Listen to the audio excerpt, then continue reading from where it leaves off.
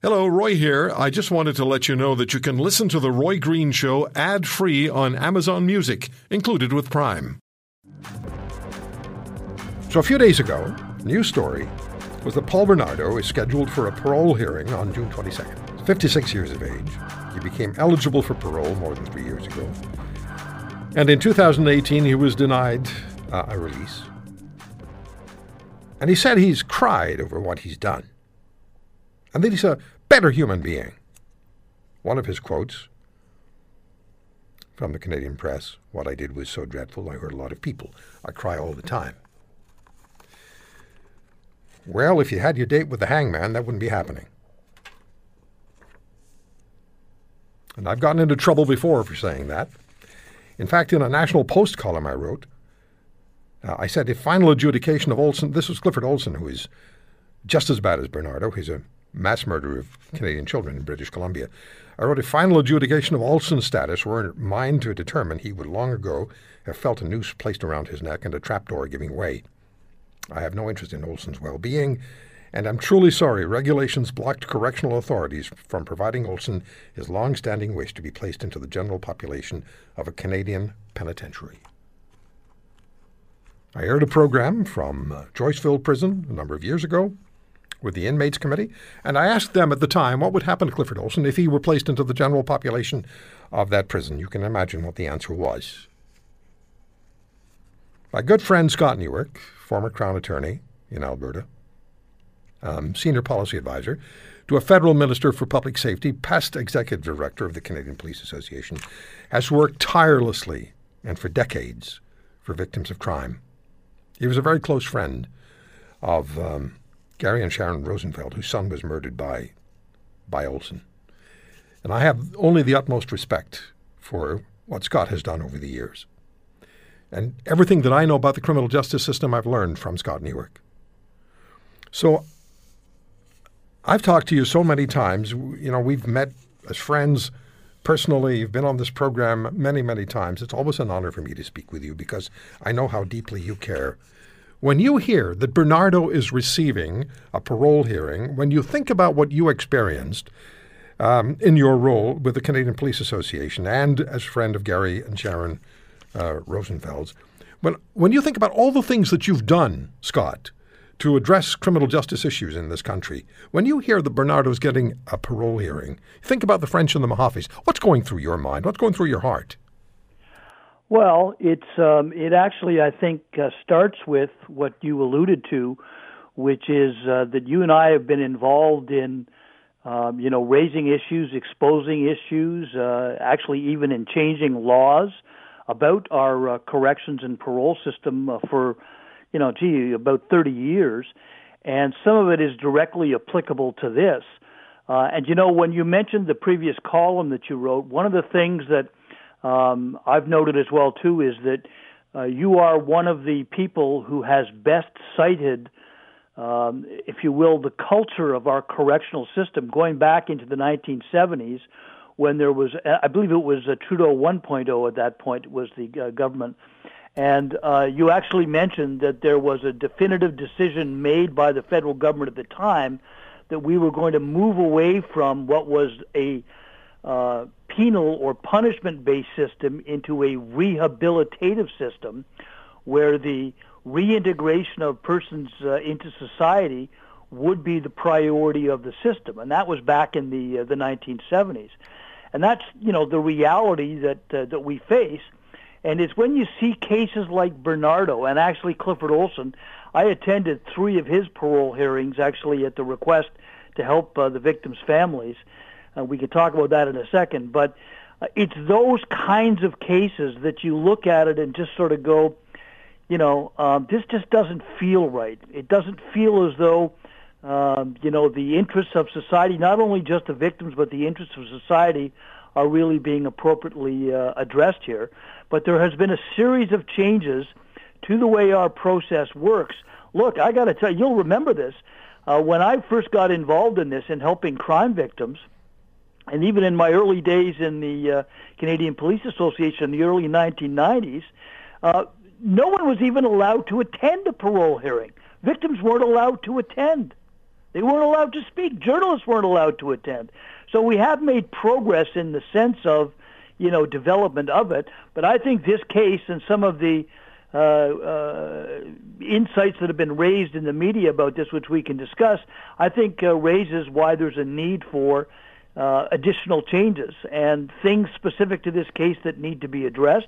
And I'm very glad to see that my old friend, who I haven't seen in a long time, but I got involved with, Tim Danson, is still acting as counsel for the families, because Tim has been another absolutely relentless champion of fairness and justice, including for crime victims in our justice system. So he's asked some absolutely relevant questions, and if anybody is going to be able to help get it done, I'm sure it will be these families and their lawyer, Tim Danson. Yeah, and we'll have Tim on this program as well. I've known Tim for many, many years. He, like you, has made a total commitment to crime victims in Canada. It was 1971 that the then Solicitor General, Jean-Pierre Goyer, in Pierre Trudeau's cabinet, said these words: "We have decided from now on to stress the rehabilitation of individuals rather than the protection of society." Not rehabilitation of the individual and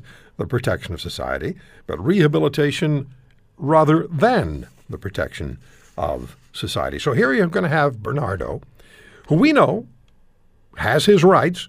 You remember that call that I got from a guard at Kingston Prison saying that Bernardo was having conjugal visits? Yes, I got a similar call. It was known as he was allowed to have female visitors, that he was in what they called the boom boom room. That's right. So we called Correctional Service Canada. I think you were on the show with me that day. Yeah. And the Correctional Service Canada spokesperson came on, and I asked whether Bernardo was having conjugal visits and whether that was allowed for Bernardo, and I got this back. Mr. Bernardo has his privacy rights, and he's treated as is any other offender in the Canadian prison system. So if he has a fiancée or is married, who would know, he gets his time, his conjugal visits. We also heard another famous statement from Correctional Service Canada. Why don't you tell us what that one was? It's all the prompting you need. I'm sorry, I didn't hear the other thing the Correctional Service Canada told us about what we all are. Yes, they referred, I believe the phrase they used was that they referred to Canadians as non-convicted individuals living in society. That's right. That's right. But I mean, that's how they said. But that's insight into the perspective. And to go to your point about rehabilitation, I actually think that makes sense, that the best way to ensure public safety is to ensure people that are committing crimes are, change their behavior so that they're not committing crimes. The problem that we've experienced over the years is, I think, that in the correctional culture in Canada, they use a one-size-fits-all approach. Okay, and whereas what you need to have happen, and the Bernardo case absolutely demonstrates this, you need to look at the circumstances of the individual, the circumstances of the offenses that they committed in making your decisions. And unfortunately, I think in our system, it was actually known, and again, it was somebody from within CSC that alerted me to this on a case out of Manitoba, where the culture was that the number one instruction was GTO, which was get them out. And success was being measured on, the numbers of people that were being released. Mm-hmm. Look, I don't think that should be the case. That's not what the metric of success should be. It should be on reduced crime. Scott, I interviewed, and I'm going to be careful what I say here because I don't want the person to be identified, because he'd get into trouble with his superiors. Yes. But this individual within the Correctional Service Canada system has a role. He's an assistant warden in a facility somewhere in Canada. And he said to me, tomorrow is release date, and I have to release people who've done 2/3 of their sentence and have been judged releasable, so I have to let them go. He said, I know I'm going to see them again, and for worse crimes. But on the other side of the ledger, I have individuals in this institution I could let go tomorrow, and I know I'd never see them again. Yeah. It's not he who makes the decision. What's also relevant about that is that presumptive early release at 2/3. That's if somebody gets a fixed sentence. And they go, oh yeah, we have to release them. And even cabinet ministers have said that. That is not true. The law creates a process by which the Correctional Service of Canada and the Parole Board can say, you know what, you're too dangerous to release. But they don't want to do that because of the metric of success being get them out. Okay. And the Bernardo case that's coming up, I think, is another illustration of this because this guy, while he's entitled to the hearing, one of the things the families have said was, look, he had his last hearing 2.5 years ago. Why does he have to have his hearing, every 2 years? Why can't you extend it to 5 years? Scott, go ahead, and then please remind us of what Olson, the child killer, was granted when you appeared at his parole hearings. I was talking about some of the changes, and even in the media reporting about this, the family has said, why make us go through this every 2 years? Okay, and so I was looking things up, and it reminded me of some changes that we made because of the Olson case. In fact, Section 123, subsection 5.01 of the Corrections and Conditional Release Act specifically authorizes the parole board, if they deny somebody parole and it was on a violent offense, guess what? They can extend the time for the person to be able to apply for parole for 5 years. So in other words, exactly what the family is asking for has been authorized in the statute. And I am quite sure that Tim Danson will be asking for that specifically. Another change that we got made that is very important, and again, it is something that is part of a request. I understand that Tim has brought a court application on it. Is he wants to know, he wants to get information about relevant information about how Bernardo has behaved while he's been in prison. So, in other words, the victims now have a right to go and to make, their comments and suggestions and observations. They deserve to know the truth. That's the way our justice system is supposed to work.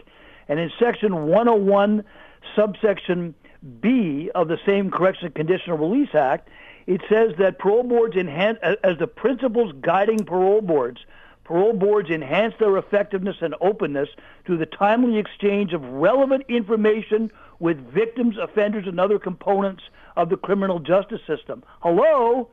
What that really means, and I'm sure this is what the argument's going to be in court, is if there's information, for example, like there was in the last hearing, about psychiatric observations of them, because this guy is a psychopath, just like Clifford Olson was as well, too. Yeah. And he had behavioral issues. When he's boo-hooing, the quote that you read, and he's boo-hooing about I cry every day, that is such an obvious red flag that this guy is just trying to control things, and it's all about me, and I'm so sad, and you should feel sorry for me, and everything else. Scott, I have to ask you to get to the Olson story, how he got from prison to the hearing in Vancouver that you attended. Yeah, the Olson case and the Bernardo case actually.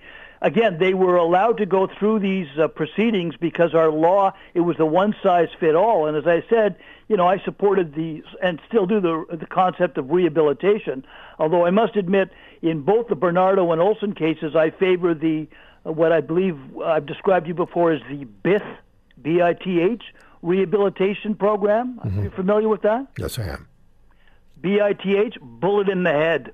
Okay, so I have a minute. So tell us what happened. Not everybody knows the story. Is that because these guys are psychopaths, and in reality they know they're not going to get out. They're not going to go anywhere. But you know what?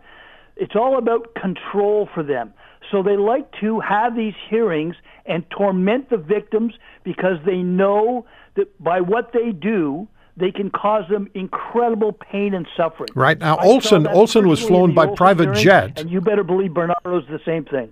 Olson was flown by private jet from his prison in Saskatchewan. There's a guy who was too dangerous to be allowed out of his prison cell, but he was flown by private jet from Saskatchewan to Vancouver to attend his Section 745 early parole possibility hearing, right? So they paid for that, but your friends and my friends, Gary and Sharon Rosenfeld, they were told by the federal government, they lived in Ottawa, you make your own way to Vancouver. Yeah, we actually, when I was at the police association, we actually paid for expenses. I know you did. But you're absolutely correct. The first hearing, the pre-hearing he had, he was too dangerous.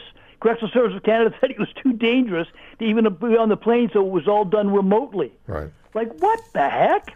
And by the way, those are good examples that you just mentioned about changes that we've made. We got rid of that, baloney early release.